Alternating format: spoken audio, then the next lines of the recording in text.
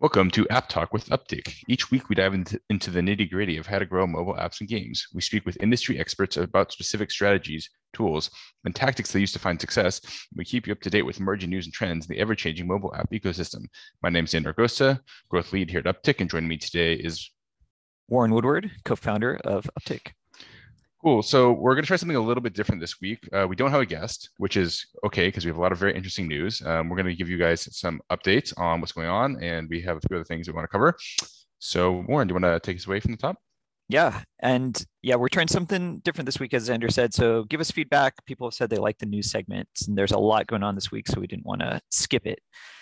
Also up top, we want to announce kind of a new area of focus that we're working on here at Uptick. We're doubling down in our research in the NFT gaming space. A lot of us on the team think that this is going to be like, a very dominant emerging trend in mobile gaming in particular the next couple of years. So there's a few things going on. We're going to be planning an industry roundtable. We'll probably be doing some podcast topics on this.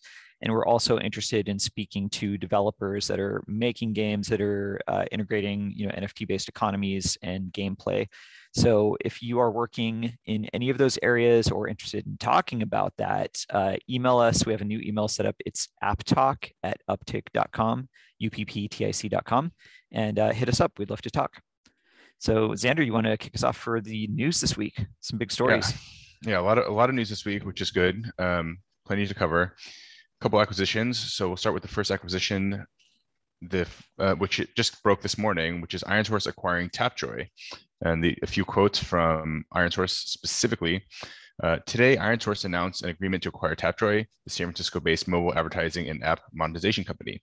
Like our recent acquisition, this deal is about our commitment to continually deepening and broadening the ironSource platform so that it provides more value and support in growing your app or game business. This acquisition will give you greater access to diversity demand and supply, helping you to generate more revenue, blah, blah, blah, blah, blah, blah. Okay. So the definitive agreement for Tapjoy, this is a definitive agreement from ironSource to buy Tapjoy for $400 million in cash. And I think this is a really, really logical thing for ironSource to do, and I'll sort of explain why I think that is. So first and foremost, it expands their SDK coverage, especially outside the gaming segment, which has been a key initiative of growth for them for some time. And so they're basically able to just buy inorganic SDK coverage, which is really, really valuable for their company. It also is a predictive and accretive revenue stream in a business segment where they're already a major player. They already have a offer wall product. And so this is a very obvious, like just bolt-on acquisition, which gives them access to Tapjoy's non-trivial book of business.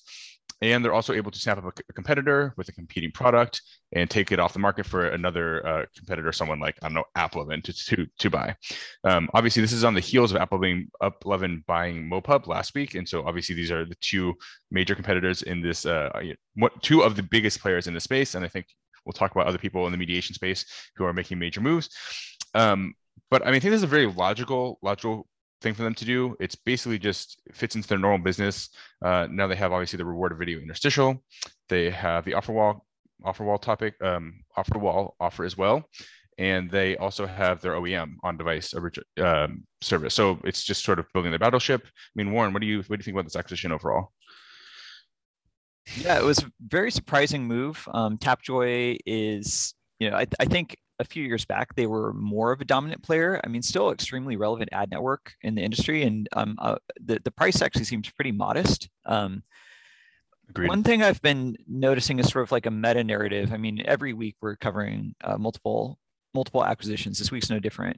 And one thing I'm seeing as a meta narrative is sort of like many kingdoms forming of these now conglomerates, like more fully owning an aspect or multiple aspects of the ecosystem. Right. And you touched on it, Xander, but this play for me is, ironSource now pretty clearly being the leader in offer wall specifically. Right. Now that I don't think is the most exciting aspect of ironSource's business, but if you take, I'd say historically people use one of those two, ironSource or Tapjoy, for offer wall traffic, which is really only relevant on Android, but it's still meaningful. There's really only one brand name after that acquisition, and I think we're going to see that trend continue. That's one thing that's kind of been a critique of mine in the past, and a reason I've been hesitant to like invest personally in a lot of these companies is a lot of the in-app networks had a lot of redundancy in Right. what the function of their company was, and you could essentially accomplish the same business goal working with a number of interchangeable players. They're starting to craft their own identities now Right. and get more and more differentiated. And I think this is it's a positive step. It's not the biggest, most exciting area to have ownership of, but I do like ironSource like cementing ownership of that area. Yeah, and it makes a ton of sense. I mean, we use ironSource a lot. It's one of our, I'd say, like top 5 or 6 networks, Yeah. and it just gives us one more reason to do business with them. We were already using their OfferWall product, and we were using Tapjoy's OfferWall product, and now we're just going to be doing it from one place, and that's easier for us, and one billing source and one rep, and it just over time, obviously, these are two different companies right now still, but over time, I'm sure they're going to consolidate them, and it's just like one more reason to go to ironSource, and it's a good argument for them to have. Plus inorganic growth, because I'm sure they're they always want to show growth. Right, right. Yeah, essentially ironSource is getting anyone who was doing OfferWall traffic that wasn't their current customer is basically now an ironSource customer. Exactly. Cool. So we have another acquisition. Do you want to talk about that? Yeah, this one is not as huge, but I think still worth talking about. So this one is article from John Coetzee at Forbes, who had a very busy week this week. And this is InMobi acquiring AppSumer. So Right. InMobi is another large ad network, DSP, and AdMon platform. And AppSumer, I would best describe as, if you're not familiar with them, a competitor to Singular. So like an aggregation and analytics platform. Right. They have a few notable clients like Miniclip and Gameloft. In some ways, I see this as kind of like a smaller version of the AppLovin acquisition of Adjust. Now, AppSumer is not an MMP, but they have a similar function of being like a neutral marketing measurement tool set, right? Right. And so it's another play of we have a party that's clearly not neutral, and an ad network acquiring one of these neutral measurement systems. Right. So a couple pull quotes from the article. So AppSumer will run independently. An InMobi representative said they'll be part of the solution InMobi offers to performance marketing clients to help them evolve out of homegrown measurement solutions. The acquisition gives InMobi a wide range of mobile-focused solutions, content, app monetization, marketing stack tools, ad targeting tools, an ad exchange, a demand-side platform for advertisers, an InMobi toolset for app publishers, plus telco solutions for connecting their customers and monetizing their mobile experience beyond the monthly or pay-as-you-go bill. So they also call in this article, there's positioning that AppSumer is essentially going to be adding a predictive layer of analytics to be able to measure all marketing channels side by side. And I think that is, we're not an AppSumer client, and I haven't been in the past, so I don't know if this is a current product or something that's in their roadmap, but this is a critical area to be building out right now. In our R&D and engineering team at Uptick, it's been a main area of focus for us, Right. really just to do our jobs first and foremost. I mean, we have more ambitious goals for what we're building with that side of things, but yeah, people that have heard me talk or engaged with me recently have probably heard me rant about like, we can't do iOS UA without having a predictive layer in our Right. measurement system. That era is over. So I do think if AppSumer is focusing on that area, it makes AppSumer a more valuable acquisition for this. I know, Xander, you obviously came from Singular and kind of know that space of the aggregation and measurement side of things. What do you think of this deal? It's a little bit of a strange one on the surface level, like this pairing. What are your thoughts behind this? Yeah, I mean, I think you sort of called it out. There's not an obvious synergy between these businesses. I guess, I've never used either of these products myself. So, I mean, AppSumer from like a conceptual level, I mean, it's a tool that most marketers will need is some sort of analytics layer to understand what's going on in order to make informed decisions. Now, if I was in Mobi or a company like InMobi, it makes sense to be able to see what other people are doing on other networks. So they're claiming this is going to be run as an independent company. I would be very skeptical if that's the case long run. I mean, they are maybe operating independently now, but long term, if you're a mobile ad network and you're buying a mediation or not, an analytics platform which gives you insight into how advertisers Right. are advertising across a number of networks. There's no way that data stays siloed forever, right? Because that's core business data for your other business. And so long term, I mean, it's sort of similar to what AppsFlyer is doing with AppLovin is doing with Adjust and all the Right. their other steps is to just consolidate power across large verticals of the large verticals, basically vertically integrating the ecosystem. And so it makes sense from that perspective, but I don't know, either of these companies well enough to have like a really, really informed opinion. No, that makes sense. And that's really obvious that I didn't think about it. Just like having that insight into, for a meaningful swath of the ecosystem, how much they spend and where they spend it allows them to be very strategic in how they do their own sales of the and product development and M&A right. and like everything else right. that you can do with proprietary data. Yeah, the mobile ETF theme continues. Yeah, unsurprisingly. So we have a little bit of a mini scandal this week. I don't know, allegedly for this next story. Xander, you want to get into it? So I'll call this out. So this is another John Cotier article. So like you said, he's been doing good work this week. The article titled "Report: AppLovin SDK rerouted Apple's SDK traffic post back to itself." And so just a little bit of context at the top. I think that there's some disputing whether or not what happened in this report it's not clear what's happened, but we're going to sort of lay out what this article lays out.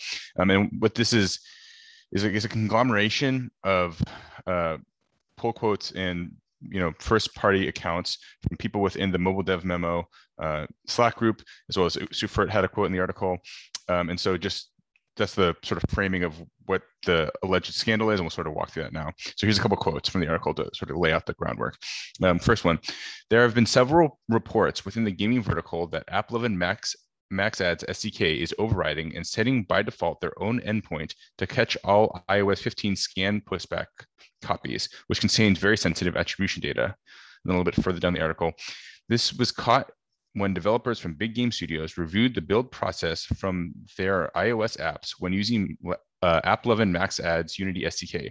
They noticed their endpoints were automatically replaced while building their apps. AppLovin set the AppLovin endpoint with their highest priority, effectively overriding the configuration developers may have set. And then they claimed that this was documented. AppLovin claimed that this was documented in their Unity plugin. But so the quote was from AppLovin was, currently Apple supports a single endpoint, and AppLovin supports forwarding this data to multiple endpoints for convenience. However, they've gone and they said that, but then they've went and in their new versions of their SDK, they've overridden this core functionality.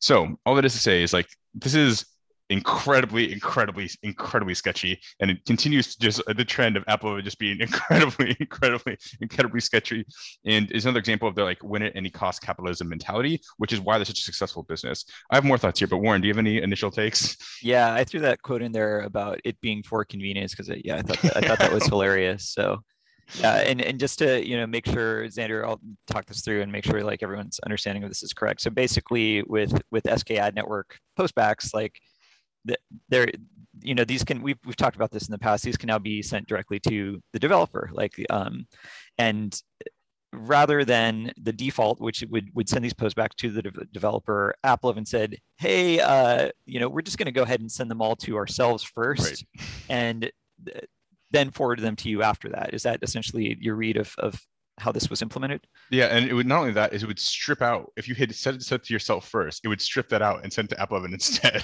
So right, like as it compiles, which is crazy. It's like the most malicious thing you can possibly imagine doing.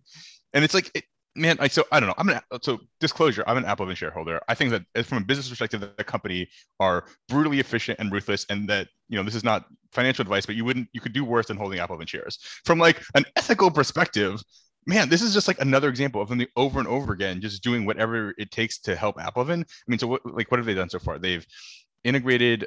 First, they were in ad networks, and they then produced content to compete with other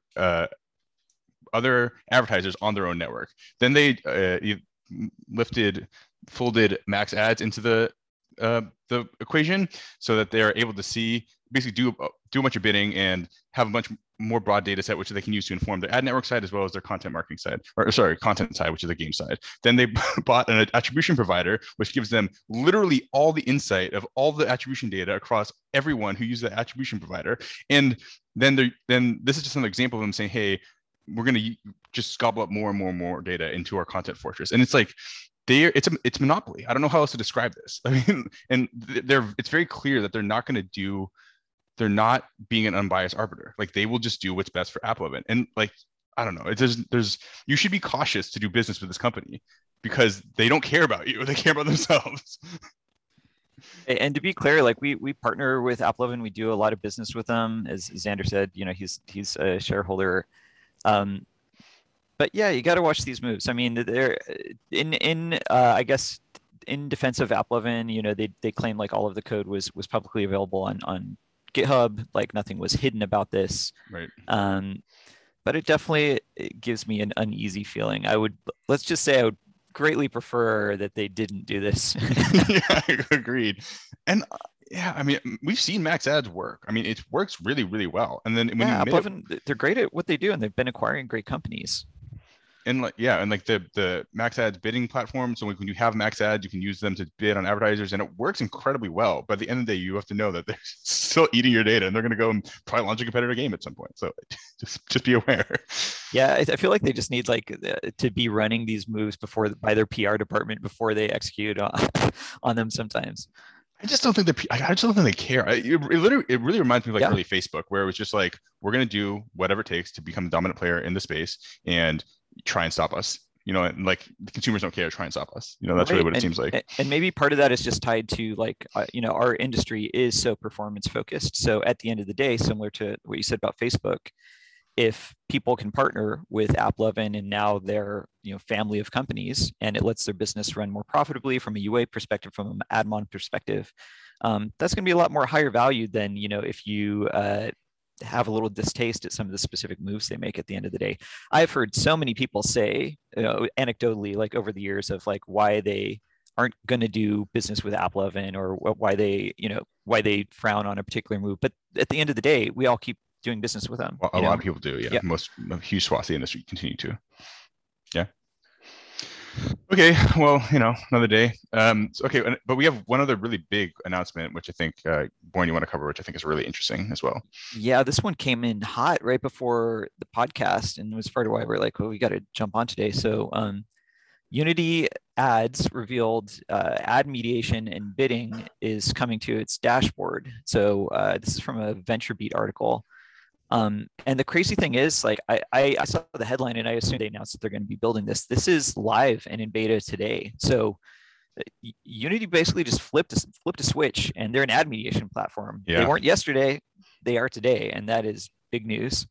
So for a pull quote, Unity Mediation, which enters open beta today, is a waterfall management tool or sequential project management app that allows users to choose between unified auction, network bidding, preferred ad networks, or all three. The new tools are designed to maximize ad fill for developers and for users to potentially see more ads that are relevant to them. Mm-hmm. And then Felix Thay, I hope I'm pronouncing his last name right, VP of Product Management at Unity, he said, we don't want a game developer that wants to create content to worry about monetization or advertising. That is the area where we feel we can hopefully make their lives a lot easier or simpler. And I think that is a very relevant quote. So this is huge for a few reasons. So we talk to a lot of developers, and particularly with small and medium-sized developers, if they've built their app on Unity, Unity is often the only ad-serving SDK in the app. And the reason it's there is because it was already there. If you built your platform on Unity, there's not another integration you have to do. So that whole segment that previously was only using Unity for ad monetization, they look under their chairs today and they have a mediation platform in their app. And that's huge, because now they have from a developer's perspective, this is great, because all of a sudden with no big engineering workload, you have the ability to have multiple ad providers. We know how much value that adds versus just having a singular ad provider in your stack. Yeah. And the quote from Felix, they instantly, probably as soon as they come out of beta, they'll probably instantly be playing for the top slot for ad mediation overnight. So there's basically Max Ads, which we just talked about, ironSource, and now Unity when this fully comes online. And it's because they have so much market share with just flipping the switch. So the other thing that should be a takeaway from this, I don't even think Unity needs to be the best mediation platform to Right. necessarily win this war, because it's the path of least resistance, right? Mhm. So I don't know, Xander, you work with all these companies. What are your thoughts on this move? I know you also are a game developer in your free time, so I'd Yeah. love to hear your thoughts from like a developer perspective too. Yeah, well, so another financial disclosure, I do own a lot of Unity stock as well. It's actually, you're learning a lot about my portfolio right now. My second largest position. I am incredibly bullish on Unity in the long run, just as a company overall. I think that that company's ability to monetize is just in its infancy, and they're predominantly monetizing through their operations wing, which this falls into. It obviously gives them another lever for monetization on the mediation side, outside of just the traditional advertising operation side. But I mean, Unity is incredibly easy to use as a product from a developer perspective, and it owns like 70 or 80% of the market share for the product. Uh, especially when we're reading these stories about people like AppLovin and how sketchy someone like MaxAds is. Unity, for better for worse, doesn't have that reputation. They provide an incredibly powerful tool for free to the majority of their users. And so talk about just like a completely different perspective of how users the goodwill that they generate with their customers. It's just like a night and day difference. And if they can hit a switch and you can say, okay, you have Unity mediation, you don't need to talk to ironSource, you don't need to talk to AppLovin. I mean, great. I hate ads in games, generally speaking, but if I was going to put ads in games, I'd probably, my first look would be here. Yeah, I think people are sleeping on what a big announcement this is. I just checked the Unity stock price. It's up like 2% for the day, it's which like is not like even the same as the registered. NASDAQ. Yeah, Yeah, I think people don't understand the nuance of how significant this is. They have a whole nother business category now. right. Yeah, I mean, I think it's a huge deal, and I'm very excited to see how this bakes out. And I think this competition is with so much consolidation every week. All we're talking about is consolidation. Competing products is really good always, and they have an incredibly proven track record of providing very, very, very strong products. I mean, less so on the operations side, but on the developer side, it's like best in market. And so yeah, I mean, I'm really bullish to see where this goes. Awesome. Well, that's our stories for the week. Like we said, this is a quick episode, kind of spontaneous. We are right now booking the next season of guests for App Talk with Uptick. We love talking with anyone in like C-level or leadership roles and founders in particular, and getting their insights. I think we are going to do a quick app of the week this week, right? Yeah, we are. I'll say is if you are interested in talking and getting on the podcast, just hit us up. We love having interesting guests on. So excited to book out this next segment of guests. Warren, do you want to go first for app of the week? Yeah, I think it looks like we might have both similar theme apps today. So my app this week, which is kind of boring but significant, is Clear. So Clear, a lot of people might know them from like the airport and like the basically like the fast lane at the airport. But they have, I recently downloaded and started using the Clear app because I'm starting to go back out in the world and do things like go to shows and concerts, and it's a simple but significant thing. I think, we have basically you just like scan your vaccine information in there. And so then you don't need to be carrying your actual vaccine card around with you. You just have a digital pass. But I think it's more like a hint of, I don't think this is like a COVID only thing. I think we now have all this infrastructure set up for how we're going to be dealing with like the next smaller version of COVID. And beyond that, I think we're getting multiple signals of moving to like an era of like digital identities that are easily, tracked in both helpful ways, like the Clear app letting you, go see a comedy show, but also potentially scary ways. I don't know. What are your thoughts on this, Xander? Yeah, one time I went through Clear at the airport and I scanned my fingerprints in, and I had like a sinking feeling in the pit of my stomach for like weeks to a year after that. I don't trust any company with this type of information. That being said, we're in an increasingly digital world, and so I think you are really not paying attention if you don't think this is the way of the future.